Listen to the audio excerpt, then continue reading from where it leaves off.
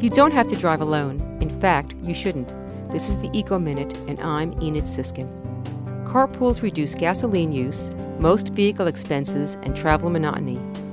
In a carpool, all riders share in the costs in driving. Carpooling also reduces traffic congestion, decreases emissions, and reduces energy consumption.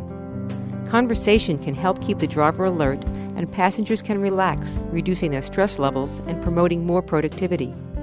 For best mileage, distribute passenger weight evenly throughout the vehicle. If every car carried one additional passenger during its daily commute, it would save an estimated 32 million gallons of gasoline each day, for an annual savings of more than 8 billion gallons. For more information, go to wuwf.org and look for the Eco Minute under the program's drop-down menu.